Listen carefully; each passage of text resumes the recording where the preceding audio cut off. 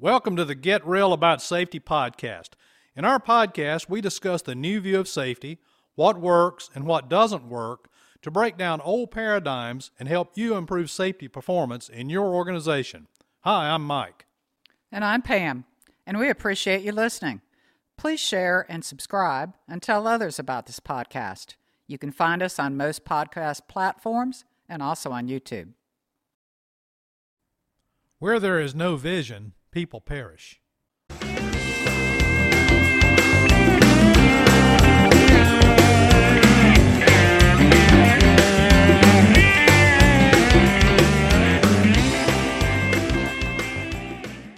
Hi folks, how's everybody doing? Great to see everybody again, and welcome to another episode of Get Real About Safety. Today's podcast is about vision, and very specifically about the power of vision in culture change.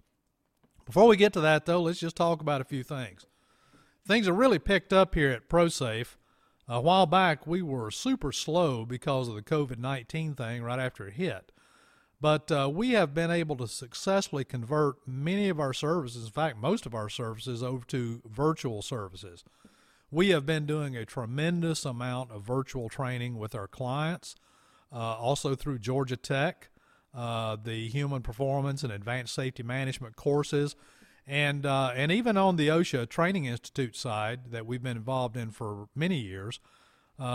Actually, Georgia Tech has gotten approval from OSHA to offer a number of the OSHA numbered courses virtually as well. Now, I don't know how long that'll last. Things may open back up depending on how things go with the numbers, but right now, everything's virtual, and they're kind of saying probably till about December. But we're doing other things, too. We just this morning, I facilitated a human performance event learning team for an event that occurred in Kansas, and that was actually session 2. We did session 1 a couple of days ago, and we are also offering virtual services in terms of our culture assessments, doing focus group interviews, and offering the surveys online as well. So anyway, things are really picked up. I hope they are for you too. I know a lot of people have been out of work here lately, but things seem to be turning around a little bit. And so anyway, we want to talk about today vision, and I really can't tell you how important it is to have a great vision. Now, so I guess my first question to you would be this. What is your vision for safety excellence? What is your organization's vision for safety excellence? Because if you don't have a vision, it's very difficult to explain to people in the workforce where it is the organization is going to. So we're going to get into all of that as we go along.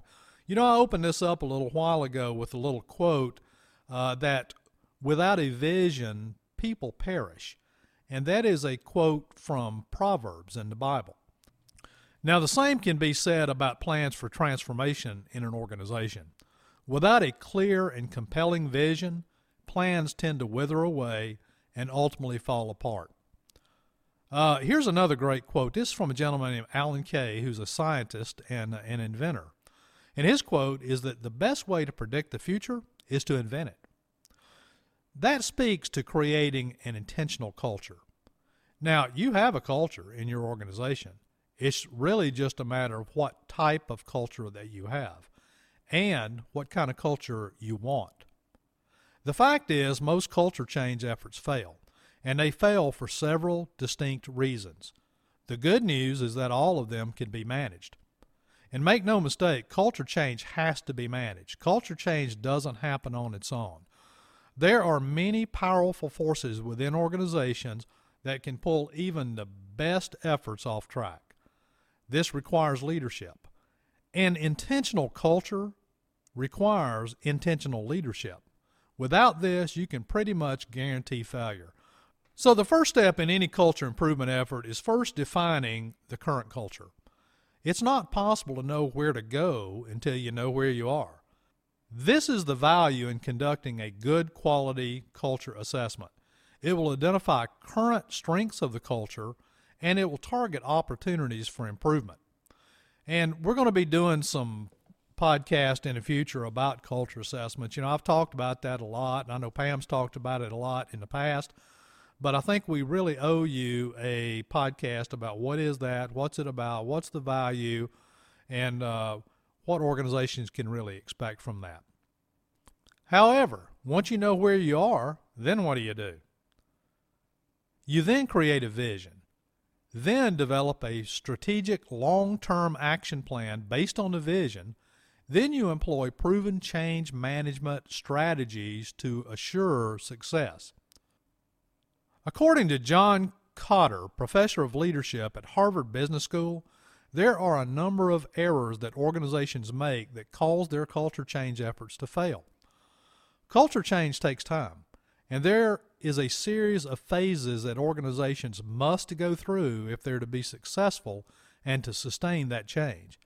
The problem is most organizations are not aware of these steps, or if they are aware of them, sometimes they skip these steps. When they skip steps, it creates an illusion of speed, but it never produces satisfying results. In a future podcast, we will look at all of these culture change steps and discuss what your organization can do to get the best results. However, in this podcast, we're going to focus on the very first one, and that is vision. Underestimating the power of vision is a serious mistake in organizational transformation. Kotter says in Harvard Business Review that every successful transformation effort I have ever seen has a guiding coalition that develops a picture of the future that is easy to communicate and that appeals to customers, stakeholders, and employees. He further concludes that in failed transformation efforts, you often find plenty of plans, plenty of directives, plenty of programs, but no vision. Having a powerful, inspiring vision is one of the first steps to sustainable improvement. Skipping this step will usually result in a lot of activity that may or may not achieve its intended outcome. So what is vision? Vision is simply a picture of the future. It clarifies the direction in which the organization needs to move. It paints a clear picture in the minds of everyone in the organization of what the future will look like. And that's where sometimes we're a little bit weak. Why is that important? Lack of vision creates fuzziness. It creates wishy-washiness. Is that a word, by the way? It leaves everyone confused as to the direction and the intent of the organization. However, the opposite of that is that a clear, compelling, and challenging vision removes confusion. It tells people what we want. It tells people where we want to go, and it motivates them to help create that future. It also provides a powerful communication for management.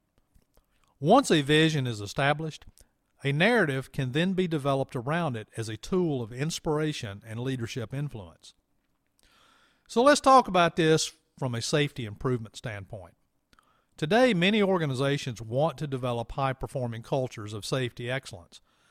Unfortunately, the typical approach is to come up with some slogan or some moniker like zero incidents, zero accidents, zero this and zero that. And then they latch on to the latest, newest, greatest improvement approach and generate a lot of activity around that. More often than not, some improvement will occur, but in time it'll usually peter out, lose steam, and revert back to something similar to the previous culture. The problem is that one of the first steps to transformation, creating a vision, has been skipped. So let's clarify something right here, right now. Zero incidents, zero accidents, zero injuries, zero harm, and all that other zero crap are not visions. At best, they are slogans or monikers, but they are not visions. They are standards of perfection that do not account for human error.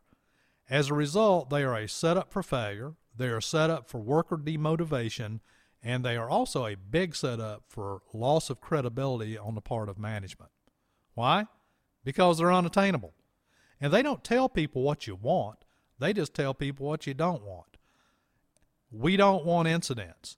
The subliminal message, of course, is that management does not want to hear about incidents or near misses or accidents or what have you. Rather than to rehash all the reasons why we need to get away from all the zero stuff, we did a specific podcast a while back titled The Fallacy of Zero. If you haven't had a chance to hear it, I'd invite you to go back and listen to that one, then come back to this one, and this will make a whole lot more sense. So what does a vision for safety excellence need to be? First, a good vision tells people what you want, not what you don't want. It paints a crystal clear, inspiring, compelling picture of what it will look like when the organization has achieved that desired state. A good vision statement is short, it's repeatable, preferably 25 words or less, and it leaves no doubt in the mind of the workers where the organization is headed.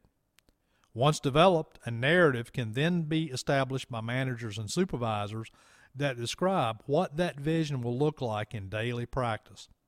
According to John Kotter, a useful rule of thumb is, if you can't communicate a vision to someone in 5 minutes or less and get a reaction that signifies both understanding and interest, you're not yet done with this phase of the transformation process.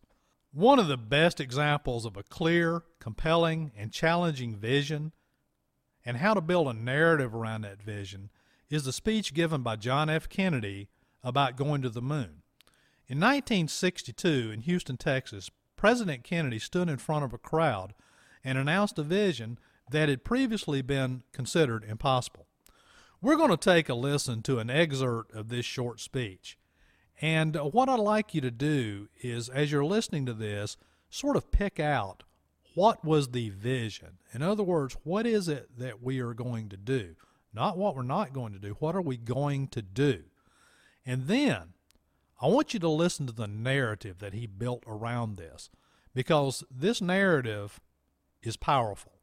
It is compelling. It is challenging. It is inspiring. And so what I want you to do is listen to the detail of how he painted this clear picture of what the vision is. So here we go. For we have given this program a high national priority, even though I realize that this is, in some measure, an act of faith and vision, for we do not now know what benefits await us.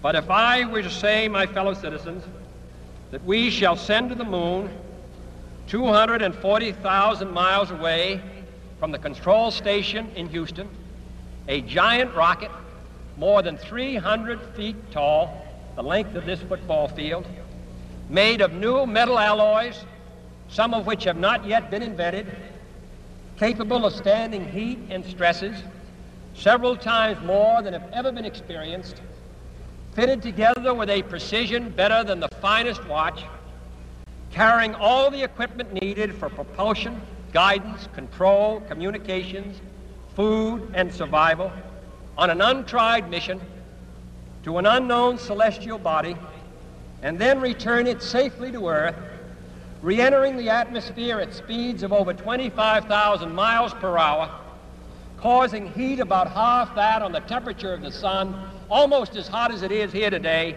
and do all this, and do it right, and do it first before this decade is out, then we must be bold.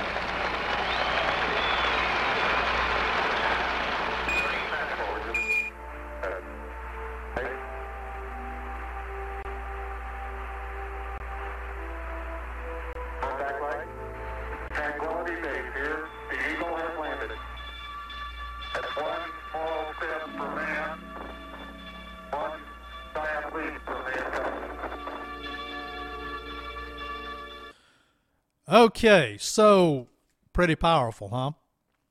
Now, if you were to extract out of that speech the vision, basically the vision is we're going to the moon. Now, pretty short, pretty repeatable, right? You know, that's how a vision needs to be in an organization. It needs to be something that's short and repeatable. You should be able to ask anybody in your organization, what is your organization's vision for safety excellence? And they should be able to repeat that. They should know that. Now, around that, then you can paint that narrative. So now let's just take a look at the one from John F. Kennedy. So the vision was going to the moon, but the narrative around that is how we're going to do that. What is that going to look like? First of all, he painted a sense of urgency right up front by saying that this is a high national priority. That is really important. Sense of urgency is another change management tactic. You know, without a sense of urgency, people have no reason to change. And so by conveying that there is a sense of urgency, it helps to motivate people. And then he said, we don't know how we're going to do it, but we're going to do it. We don't know the benefits that await us, but we're still going to do it. And then he went on to describe what that's going to look like. He talked about the size of the rocket. He talked about the gravitational forces. He talked about, we don't even know the benefits, but we're still going to do it. He talked about the fact that the heat on reentry. He said that the rocket would be put together with the precision of the finest watch. And if you think about all the details that he put in that narrative, he basically painted this clear picture. There was no doubt what it was going to look like when we went to the moon. So the vision is we're going to the moon. The narrative around the vision is what will that look like. Now I want you to think about the fallacy of something like zero accidents. And so, in other words, we're telling people what we don't want, but we're not telling them what it looks like. After Kennedy painted that very clear picture in the minds of a nation, what happened? We achieved it. You know, he said in that speech that we're going to do it by the end of the decade. And in other words, he put a timeline to it. And what actually happened is that we did it, and we did it within 7 years. That vision captured the hearts and minds of an entire nation, and it inspired and influenced and motivated its people to help create that future. And as a result, we did it. We took something that was previously believed to be impossible, and we made it happen. We made that future come true. That, my friends, is the power of a vision. I would submit that if we can do that, we can certainly transform organizations. We can certainly transform safety performance. The problem is we tend to underestimate the power of vision, and we default to one of those useless slogans and effectively skip a vital step in change management, which frankly, to use a term from Dr. Todd Conklin, is intellectually lazy on the part of management. The job of senior management in any organization is to create a strategic vision, to establish the core values that will guide the organization on the path to that vision, and then align the organization to the vision through leadership and accountability. That is their job. But to do so takes work. It takes intentional leadership, and it requires a visioning process. So let's talk about that process a little bit. Visioning is not a one-time meeting that a group engages in then forgets about. It has stages that can be accomplished over time. The process evokes creative solutions to business and safety challenges, and it sparks a continual evolution of learning in the organization. The process of visioning is different from problem solving. Problem solving is about incremental improvements. Vision, however, lays the foundation for breakthrough improvements by allowing the mind to break free of its assumptions about how things are done currently. In other words, what can be done. It invites you to look at the organization in new ways. The advantage of going through this process is it brings people together around a common dream. It coordinates the work of different people, different stakeholders within the organization. It helps to clarify decision-making at every level. You know, one of the beauties of having a clear and compelling vision and attaching that as a core value is that it makes decision-making really easy. If you're a manager in any organization or a supervisor in any organization, the decision simply becomes, is the decision that I'm getting ready to make in line with our organization's vision and its values? If it's not, we don't do it. If it is, we know it's okay to do that. But it clarifies decision-making, and it eliminates a lot of fuzziness and wishy-washiness about making decisions. It also builds a foundation for business planning, because if we have a clear vision and we have a strategic plan around that, then we can constantly improve that plan as we go along. It challenges the status quo, which is huge today. If anything needs to change, is to break out of that old view model of safety. And it makes incongruent behavior more noticeable. If we have supervisors, workers, managers, whoever in an organization, and their behavior is not congruent to the values and the vision of that organization, it kind of stands out like a sore thumb. In other words, it's kind of an accountability thing, right? So, visioning sessions should be held. The basis of the process is to clarify values and to establish the future state. It's best done in an off-site meeting away from daily distractions. One of the most common parts of this whole process is the amount of involvement of the key stakeholders. It's very tempting to just take a small representative group off-site to do the visioning and then to deliver that message to everyone else. While this might seem like a prudent use of time, people will not be committed to the discoveries of others, and a lot of effort will be wasted. Involvement needs to be widespread throughout the organization. The core of the visioning process is a design team that spans all levels of the organization and represents all groups, especially the workers themselves. This group must be carefully selected and given the necessary amount of time and resources to accomplish this task. These teams are most successful when participation in the process is part of their job description and their performance review. Communication to keep the larger organization apprised of what the team is doing is also critical. At some point, everyone in the organization should feel that they have input into the process. You may even want to think about sending something out and having people submit what they think the vision should be. But you want to collect all of that information from all the stakeholders, and the team needs to utilize that. Keep in mind that visioning is emotional. When groups engage in the visioning process, it often unleashes conflicting forces. People will feel hope and motivation, as well as fear and anxiety about making changes. But this is a good thing. It's important to understand that if the process is not experienced emotionally, then buy-in and commitment are drastically reduced. Sometimes visioning can fall flat because management didn't want to learn or respond to what the group found out. To ensure people don't become disillusioned, it's important to think the process all the way through and to make sure leadership will support the changes necessary for reaching the vision. So here are 4 principles of visioning to help guide you. Number 1, if people create the vision, they'll own it, and the implementation will happen a whole lot more quickly. Number 2, the process of developing the vision is as important as the outcome.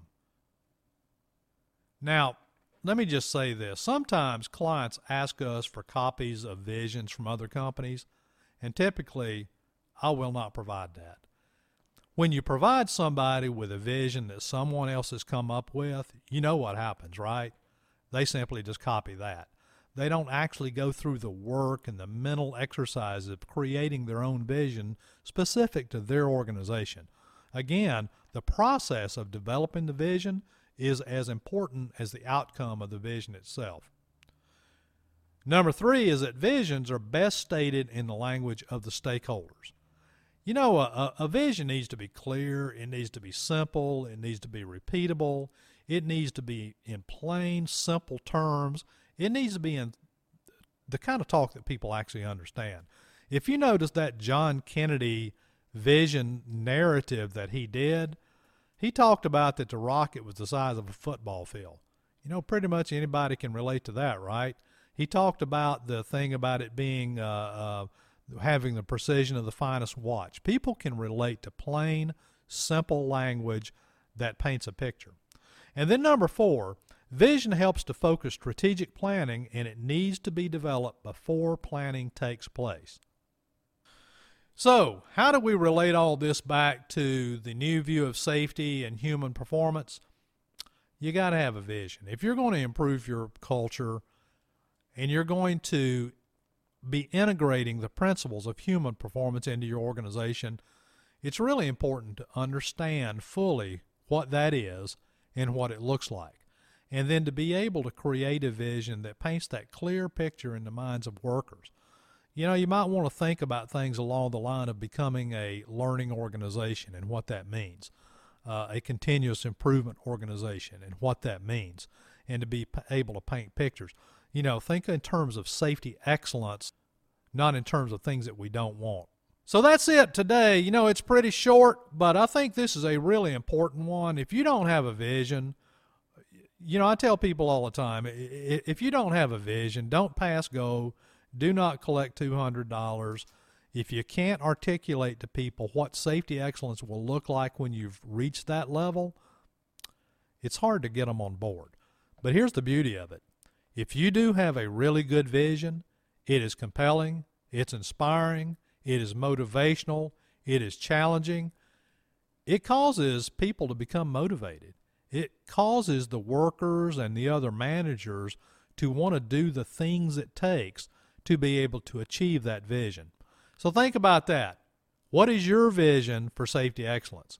What is your organization's vision for safety excellence? If you don't have one, or you don't have an adequate one, that would be a good place to start. So that's it. Hope you found value out of this one, and we'll see you down the road on the next podcast. Thanks a lot, folks. See you later. Bye-bye.